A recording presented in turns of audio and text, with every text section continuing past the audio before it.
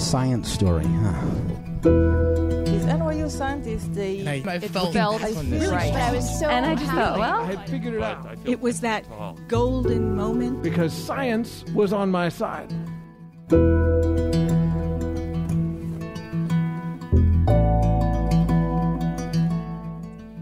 Hey everybody, welcome to the Story Collider, where we bring you true personal stories about science. I'm your host, Erin Barker, and this week we're presenting stories about making new friends. Over the course of 2018, of course, Story Collider has made a lot of new friends. We've been proud to host nearly 300 storytellers on our stages this year in 59 shows all across the country, Canada, the UK, and New Zealand. Oh, and of course, Berlin, Germany. Almost forgot. Thank you so much to everyone who has shared their stories with us, and thank you to the thousands of folks who've attended our shows and who've listened to the stories on the podcast for listening and bearing witness and laughing and crying as necessary. We really appreciate it.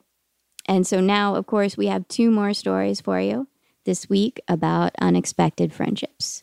Our first story is from Seth Cottrell. It was originally produced for a show in partnership with Springer Nature at the Joint Mathematics meeting in January 2018.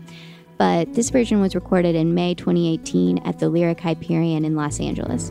The theme that night was Insights. So, a few years ago, I found myself in the middle of the desert, desperately trying to answer the simplest question anybody had ever asked me. The guy asking the question, he had these long dreadlocks, and he was wearing an old beat-up T-shirt and nothing else. And his question was, why? Now, listen, I know exactly what you're thinking. It's a really good question. Now, at the time, I couldn't answer it immediately. I was a little, I'll say I was distracted. But what I'd like to do tonight is maybe put that question in a little bit of context and take another running leap at answering it again. Now, if you've ever heard of Schrodinger's cat or spooky action at a distance or entanglement, any of the really weird stuff from quantum mechanics, that's what I do, and it's a lot of fun. I'm a quantum information theorist, and I got started down this dark and treacherous road because one of my deepest passions all my life has been finding somebody who's an expert or just knows more than I do about whatever, and just pelting them with questions. My dentist is, well, the dentist who still returns my phone calls is a saint. Now, when I was in high school, I figured that all expertises were kind of equivalent. So when one of my school counselors asked if I'd like to join her and a group of students for a spirit vision, I said, I got a lot of questions.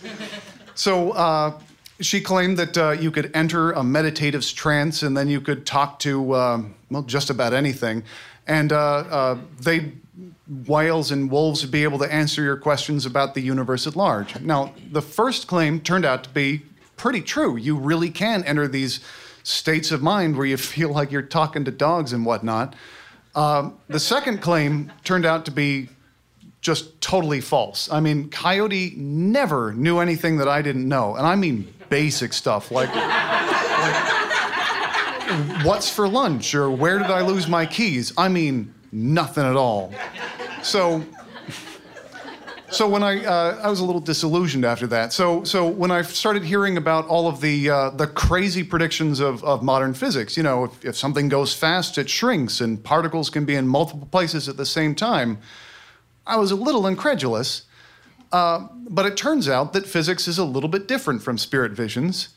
You can keep asking questions, and if you're asking a physicist, and they're even decently responsible about it, they'll never say things like, you must search within yourself or trust me. They'll say, well, listen, just try it yourself. And that is too damn tempting to pass up. Now, many of you may realize this already. It turns out that one of the difficulties of physics is you got to learn how to speak math. At least at first, that's a difficulty. You see, math is how our mental reach can exceed its grasp. It's how we can take lots of tiny little insignificant things and build them up into something that's so profound it doesn't fit into our heads all at once. So So I studied math, obviously.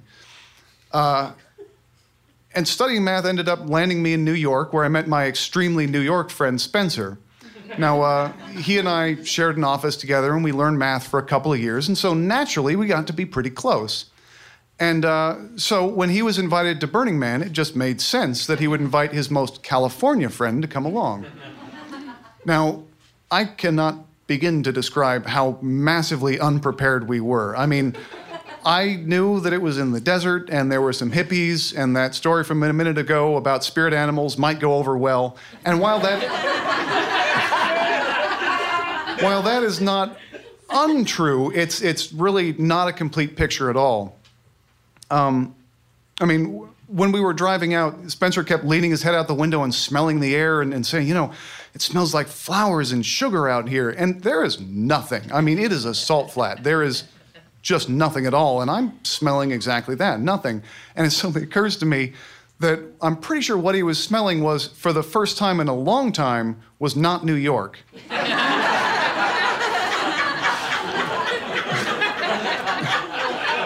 Now, if you've ever seen a native New Yorker in a Walmart for the first time, it's amazing. I mean, you can almost hear David Attenborough in the back of your head. So suffice it to say, we were massively unprepared, but our lack of preparedness really complemented each other. For example, I remembered to bring instant coffee, which it turned out to be very important, and Spencer remembered to bring food and shelter and water. I mean, I would have figured it out after a couple of days, but it was really good that he was there. Now, Burning Man has a long-standing tradition of giving back to the community. They call it a gift economy. Basically, you show up and you give stuff to whoever happens to be wandering by, usually services instead of stuff. Now, we couldn't fix your car, we couldn't cook a meal without a can opener, but what we could do is talk for a really long time about our research and what we had been studying. And I've been harassing people with questions for my entire life. I figured, hell, maybe other people want to do the same thing. So we picked a particularly empty patch of nothing, nailed some wooden stakes into the ground, and duct taped a red piece of cloth to it for shade, and nailed up a little sign that said, "Ask a mathematician, ask a physicist," and just sat there to see if anything would happen. And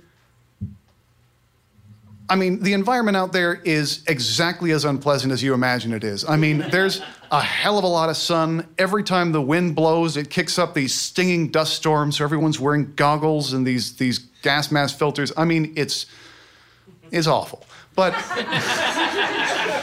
despite that, we had just this constant stream of people showing up at the booth and asking questions. And I mean, we met just this massive variety of people. We met, geophysicists, engineers, a couple of naked people, some shamans. I mean, just ran the gamut. The very first person who showed up, first day, had this amazing juxtaposition of this very festive, happy hat and the saddest face I've ever seen in my life. This guy saunters up and he says, "You guys, how do I find the love of my life?" Had not seen that coming. Now, the obvious answer, the correct answer is, dude, you gotta go out and meet everybody on Earth. Now, presumably, one of those people is gonna be the love of your life. Now, he was a pretty reasonable, rational fellow, so he decided that seemed a little bit unfeasible. So we did a quick back-of-the-envelope calculation and agreed, yeah, no, that's probably not a best idea. But luckily, we had some math in our corner. There's a very old math problem called the secretary problem, or in this case, a little bit more applicably, the fussy suitor problem. And it allows you to find the best of n things when you encounter them sequentially, when you don't necessarily know what best is. And by the way, thing could be anything. It could be Pogs, or Beanie Babies, or human beings with souls and life stories. I mean, anything at all. So it turns out that there is an optimal solution. You pick out n people, doesn't really matter who, pick out n people, date the first n over e of them, that's about the first third, and then immediately marry the first person after that third who you like better than any of those first people. By the way, this doesn't come up a lot, but it turns out that this algorithm works a hell of a lot better. Firstly, if they say yes, and if they don't find out about the algorithm.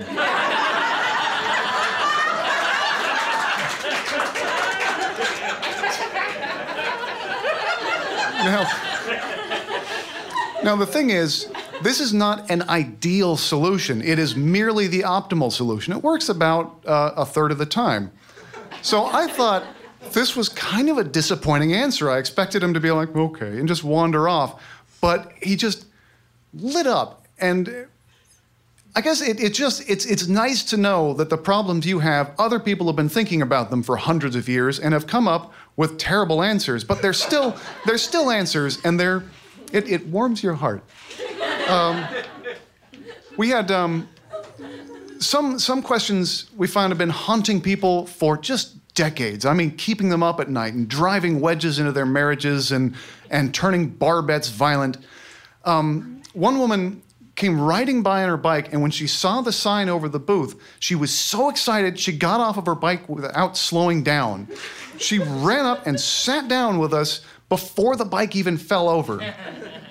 And she just slides to a halt and just freezes. She gets her thoughts together and she goes, okay. If the universe exploded out of a pinhead, why can we still see light from the Big Bang? This is a profound question. It was a good question. So the light she's talking about is the cosmic microwave background. It's this kind of dull glow that's coming at us from every direction all the time. And her friends have been giving her shit about this for years and making fun of her and like, it's established science, you just don't get it, get smarter. And, but she had a solid logical point. Her thinking was this: if light is the fastest thing in the universe, then if everything exploded out of a pinhead, then the matter in the universe right now should form kind of a ball, and us and our sun and whatever we can see is kind of floating around in there somewhere. And the light, the initial light, should be forming a shell around that and moving out. It's moving away from us. We shouldn't be able to see it. Solid reasoning. Well, it turns out that the resolution to this is the Big Bang didn't happen in some particular place. It happened everywhere. And that expansion isn't because things are flying away from an explosion. It's because the space itself is expanding, which is freaky enough. Now, that's a lot harder to convey than bang. And unfortunately for you, but fortunately for us, we had a bunch of dirt on the ground and some sticks. We could draw pictures and diagrams and debate it for a while. And once she had a solid grip on the idea, she was so excited. I mean, she was ecstatic. She immediately started making lists of all the I told you so's she was going to be doling out. And she gets on her bike and rides off. Learning something new and profound and true about the universe, it's good for your soul, but it feels so much better when it means that somebody else is wrong.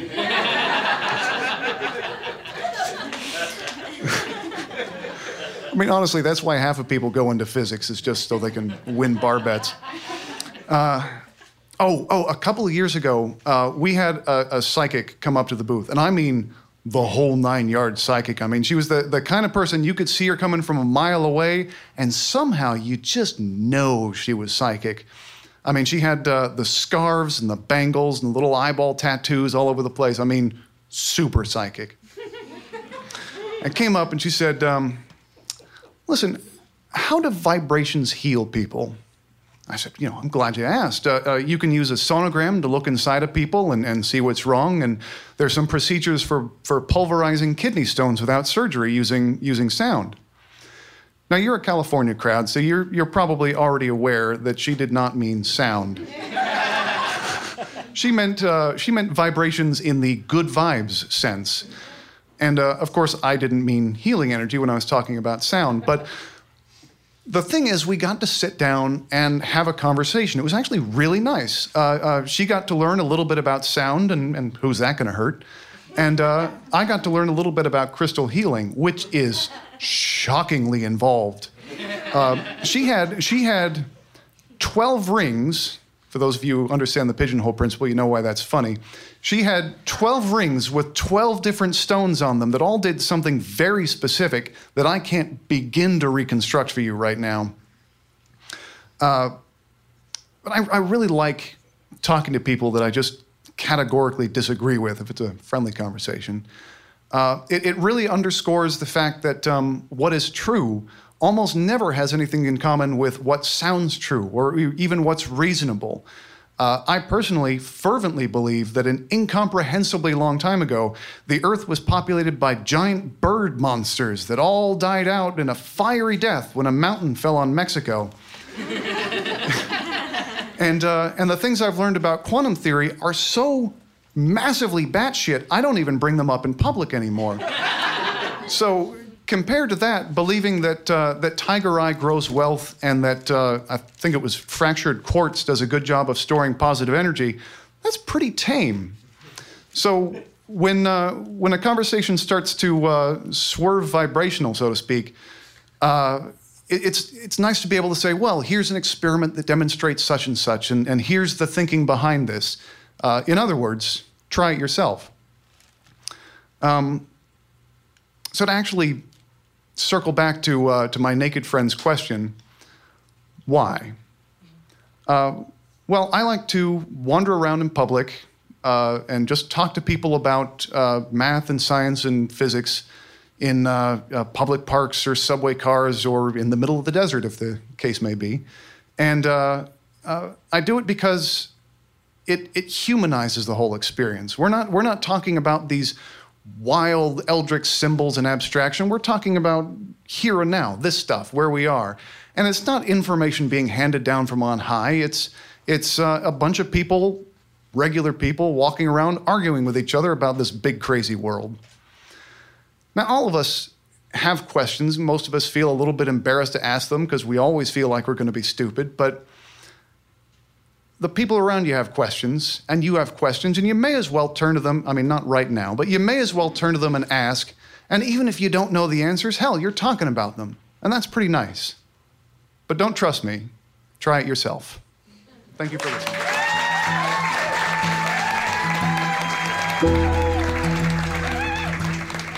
That was Seth Cottrell. Seth received his PhD in mathematics from the Current Institute at NYU. His research is in quantum information, and he teaches at Southwestern College in San Diego. For 10 years, Seth has talked to complete strangers about math and physics and written about it at askamathematician.com.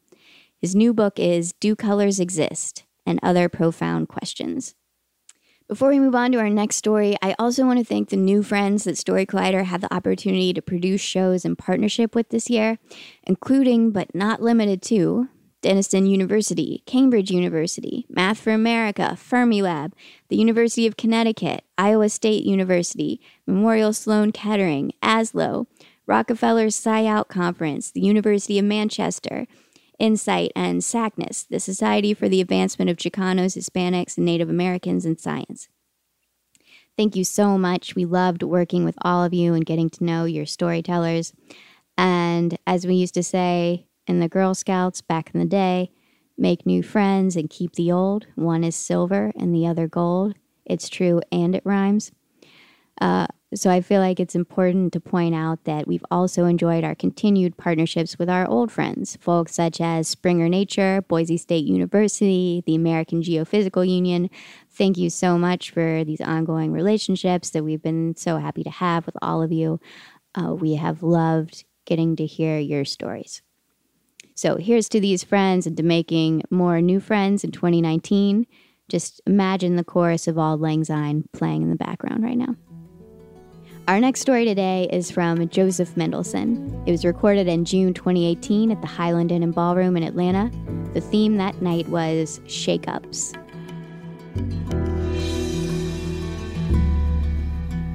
Well, as you heard, I'm a herpetologist, and it appears that around first grade I figured that out, and nothing ever changed, right?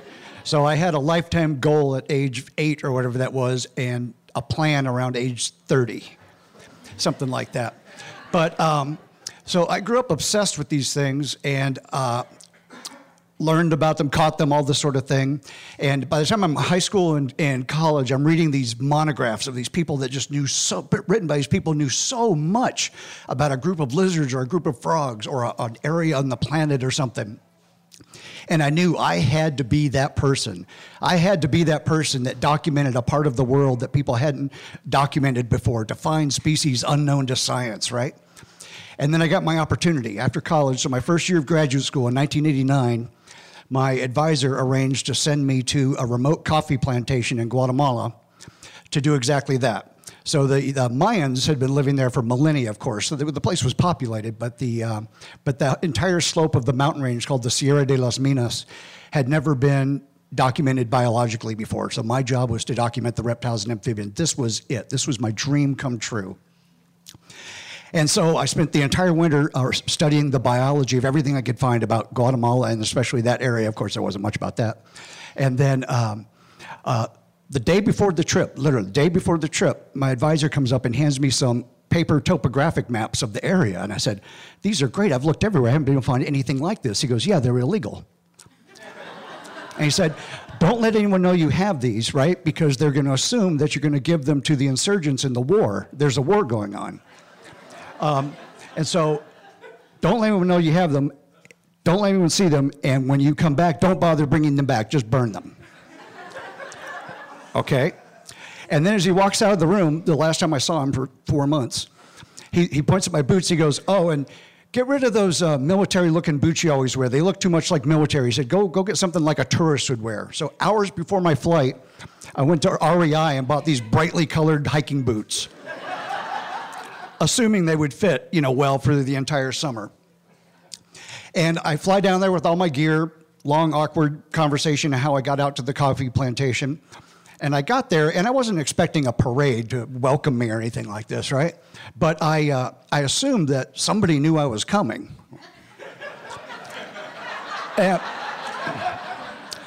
the truck stops, and I look around, and the driver kind of goes like this. Oh, I forgot a really important point about all this, and that is I didn't speak a word of Spanish. Right? What could go wrong, right? The driver kind of pointed, and I thought, okay, this is it. I started taking my stuff off. I'm like, here. He's like, okay. Then they drove off, and then a woman that I assumed was a cook for kind of a main house kind of thing I saw was the only one who seemed to have any idea who I was, and she pointed to this. It wasn't a room. It was like a cinder block alcove, and that was my space. It didn't have a door or anything. That was my home for the summer, and that was it. And I sat around expecting someone to say hi, maybe show me around a little bit, something like that. Nothing. So the next day I start just wandering around this coffee plantation looking for snakes and lizards and things like this. That's what I do. And I found a few things, and I realized real quickly that speaking Spanish wasn't the problem, because most of the people there also didn't speak Spanish. They spoke Quechua Maya, the local dialect, which of course I didn't speak either, and they didn't speak Spanish either. So I'm double lost here on communications. And so I'm trying to be as friendly as I can, and I'm pantomiming, grabbing things, looking for things, right? When I had something in a container, I would show them a lizard or a frog or a snake or something and say, pantomime, looking for these things. And aside from the obvious communication fiasco, right, the other problem I realized real quickly is that virtually no one would talk to me or even look at me. So I'd walk down trails, and I'd see people coming down the trail, and invariably the same thing would happen. They'd stand to the side and stare straight at the ground and wait till I passed. If I stopped and tried to say hello in Spanish or anything else, they would just stare at the ground until I left, and then they would get on the trail and walk again. So nobody would talk to me. That was unnerving, to say the least. And this went on for a month. And then I was finding animals and doing the best I could, doing this sort of thing. Unnerved the entire time. And I finally realized, I said, I've got to get off of the plantation and get higher up on the mountain for my surveys, for my work I'm supposed to be doing. And I couldn't figure out how to get up there. And when I tried to ask people, I got the impression that you can't go up there. And then one day I found a trail that I hadn't seen before. So I took the trail up, and I go up, and I just go straight up the side of the mountain. This is perfect. And I get up there, and there's a village up there I didn't know about. It wasn't on my illegal maps, right? There was this little encampment of the village at the end of this trail. And the second I saw it, I could tell these people aren't from around here. I didn't know where they were from, but they're wearing the traditional, super brightly colored, hand-woven Guatemalan indigenous clothing that no one down at the bottom of the coffee plantation was wearing. And then the most amazing thing happened. They were nice to me. They came up and we couldn't speak at all, of course, but they were smiling and pointing at things, and I'm showing them things, and realize everybody in rural Guatemala has a machete. So everybody has a machete. I had a machete, right?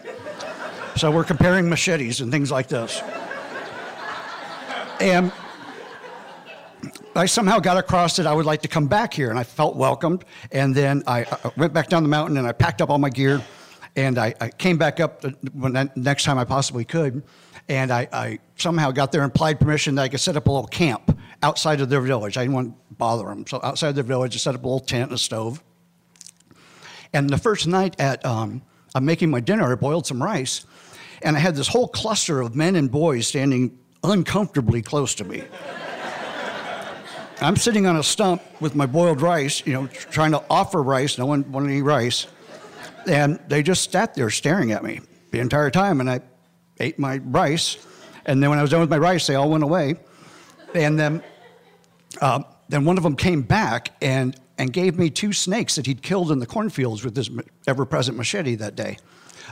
Tragic end for those snakes, but really important specimens for a collection. So I was really grateful. And these were interesting snakes, too. It's not something you see every day. And then I sat down, and then everything was beautiful for the first time ever. Right? I'm sitting on this stump, and literally someone down the village was playing a marimba inside a hut. So there's this music going. I watched the sunset, and I realized this is the first time I've been relaxed and happy. At this point, I was at the 2-month mark. And so I went out at night with my headlamp looking for frogs. That's what I do, right? And I was finding really interesting things. I came back, and the next night they brought me more dead snakes from the cornfields and stood around me uncomfortably while I ate my rice. And then I'd run out of food, so I had to go back down. So I go back down the mountain. I left all my camping gear up there, assuming that it would be okay. And I go back down the mountain, and all of a sudden the plantation manager, who had not said a word to me in 2 months, the only reason I know who he was is because he rode around in a truck with a phalanx of machine gun armed bodyguards with him. That's how I figured he must be kind of the manager guy. As soon as I got back down to my alcove, he cornered me and starts yelling at me in Spanish. And the gist I got out of this was that I know where you've been. You've been with the rebels on the mountain. Those are bad people. Mala gente, mala gente. He kept saying that. Don't have anything to do with them or you'll get killed. That's what he was telling me. And so now I'm conflicted, right? Those people were nice to me. And now this guy who hasn't said a word to me in 2 months is yelling at me about the people that were nice to me. So he finished yelling at me. I'm sure I missed a lot of important details. And I go and I sit down and start packing for my next trip up the mountain, right? And so the next day, I packed even more food so I could stay for longer. And I go back up the mountain, and I get up there, and all my tent, my stove, and everything's perfect. No one had touched anything. And there wasn't anybody there. I couldn't find anybody. And finally, I saw someone kind of run between 2 huts or something. I was like, okay, there's someone over there. No one brought me any dead snakes. I ate my rice all by myself. Dark came. I went out and looked for frogs. Then next morning, I woke up and looked around, and still no people, except once in a while I see someone zip between a hut. And I spent the day out walking around. And while I was hiking, I realized, I said, something changed, okay? I think somebody told these people that I wasn't who I said I was. That's what it felt like. And I kept thinking about it by myself, just thinking. And I finally realized, I said, maybe I'm a CIA agent with the lamest cover story ever, looking for frogs, right? I'm pretty sure they haven't tried that one in Syria. And then I suddenly realized, I said, okay, but I've got to go. I mean, I was, of course, uncomfortable and unnerved, but also I realized I was also being completely disruptive to this village. Clearly, they were hiding from me. The whole time I was there, they wouldn't come out of their, they'd either gone or they wouldn't come out of their huts. I didn't know where anybody was. And so I realized this is just not okay. So reluctantly, I decided I've got to leave this study site and go down the mountain and not come back up here. It took me 3 trips to get all my stuff up there. I went down in one trip, so I left everything that I thought naively might be useful to people. Maybe it's still sitting there 30 years later, I don't know. And I'm walking down the mountain all day thinking about this, and realizing, I said, something's going on here. People are scared of something, and whatever that is, it's bigger than me. And I started thinking back to other things that had happened in the summer that I hadn't ever really been able to figure out. Like on the drive out to the plantation, the machete-hacked body that was on the side of the road that no one stopped for, including our truck or the truck behind us. I thought, no one stopped, and that's a horrible thing to see, right? And I thought about the... One day, the trail stopped at a river, and it came out the river opening, and there was a whole group of women standing in the river washing their laundry. And as soon as they saw me, they bolted out of the river. The ones that had babies grabbed the babies off the bank and ran, letting all their family's clothing wash downstream. And I thought, that's not okay. That's unnerving. And then, while I'm thinking about this, and I'm still very close to the village, I decided it was too late to try to make it down the mountain. So I'm going to spend one more night there, and I'm definitely leaving the next morning. So I'm still trying to figure out where the village is on my illegal map, right? And so I go up into the cloud forest, and I'm trying to look out and get my view on this big lake that I thought I might be able to see. If I could see the lake, then I could draw an angle and figure out where it was on the mountain. And so I climb up on this big, huge fallen tree, trying to look out through the foliage. And while I'm looking, the rotting bark on this tree sloughed off of the trunk, and I fell, a really, really bad fall.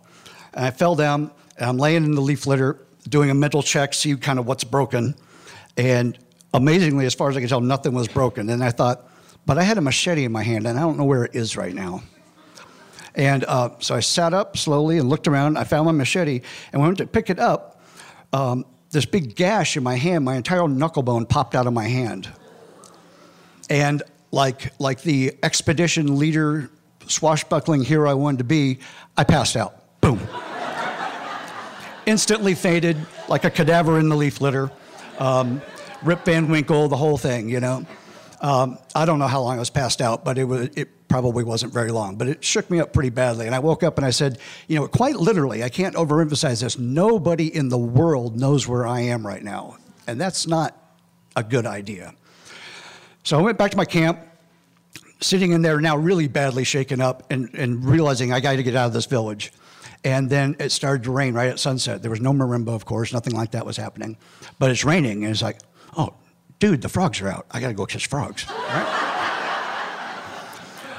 So I put my wrecked hand in a plastic bag and kind of tie it off with something. I figure I could kind of baseball mitt some frogs with that. And I go out with my big, powerful headlamp, and I'm looking for frogs and found some interesting animals. And on the way back, it really started raining super hard. It's like 1 o'clock in the morning or so now. And if you wear glasses, you know when it's raining, you can only look straight down, even with a hat. And so I'm looking straight down, and along the way, I missed a fork in the trail that I didn't really know about. And so instead of going to my camp, it took me right down smack into the middle of the village. So there I am at 1:30 in the morning with this big, powerful headlamp looking around and, you know, shining through the wooden slats of all these huts. And I could hear people inside becoming disturbed, and I thought, oh, I'm waking everybody up. This is so rude. And then I started hearing the nervous tinging of machetes, which is not a pleasant sound. And then I heard a gun cock, and then I saw a barrel come through the slats, and I realized, okay, this is beyond rude here. Okay, this is a whole different problem. And so the only thing I could think of to do, and I will never forget this for the rest of my life, because I'm convinced it saved my life, was to scream at the top of my lungs, "Gringo perdido, no hay problema. Gringo perdido, no hay problema. Rana, sapo, culebra." That translates into, lost white dude, not a problem. Frog, lizard, snake. That's all I could say.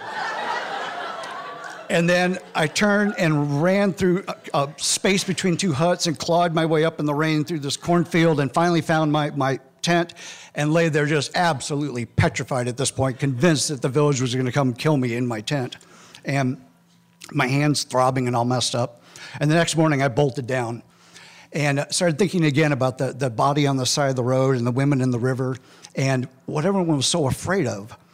And when I got back at the end of the summer, I was there for 3 months.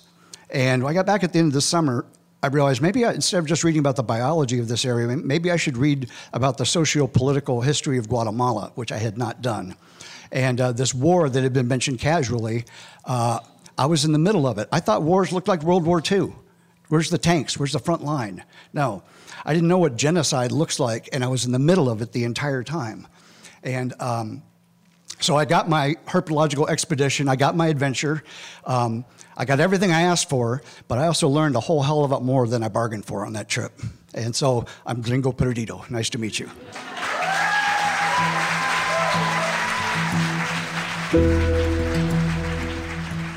That was Joseph R. Mendelsohn III. Joseph has been studying amphibians and reptiles for more than 30 years, concentrating mostly on Mexico and Central America. Most of his work has involved evolutionary studies and taxonomy, including the discovery and naming of about 40 new species. Formerly an associate professor in biology at Utah State University, he is currently director of research at Zoo Atlanta and adjunct associate professor of biology at Georgia Tech University, where he teaches regularly. He is also past president of the Society for the Study of Amphibians and Reptiles, the world's largest professional herpetological society. The Story Collider is grateful for the support of the Tiffany & Co. Foundation and of Science Sandbox, the Simons Foundation initiative dedicated to engaging everyone with the process of science. The Story Collider is directed by Liz Neely and Aaron Barker with help from our amazing team. The stories featured in today's podcast were from shows produced by Audrey Kearns, Joseph Scrimshaw, Mesa Salida, and Emma Yarbrough, with help from me, Aaron Barker, Shane Hanlon, and Kelly Vinyl. The podcast is produced by Zoe Saunders. The theme music is by Ghost. Special thanks to the Lyric Hyperion and the Highland Inn and Ballroom for hosting these shows, and to all of the new friends that we've made this year. Thanks for listening.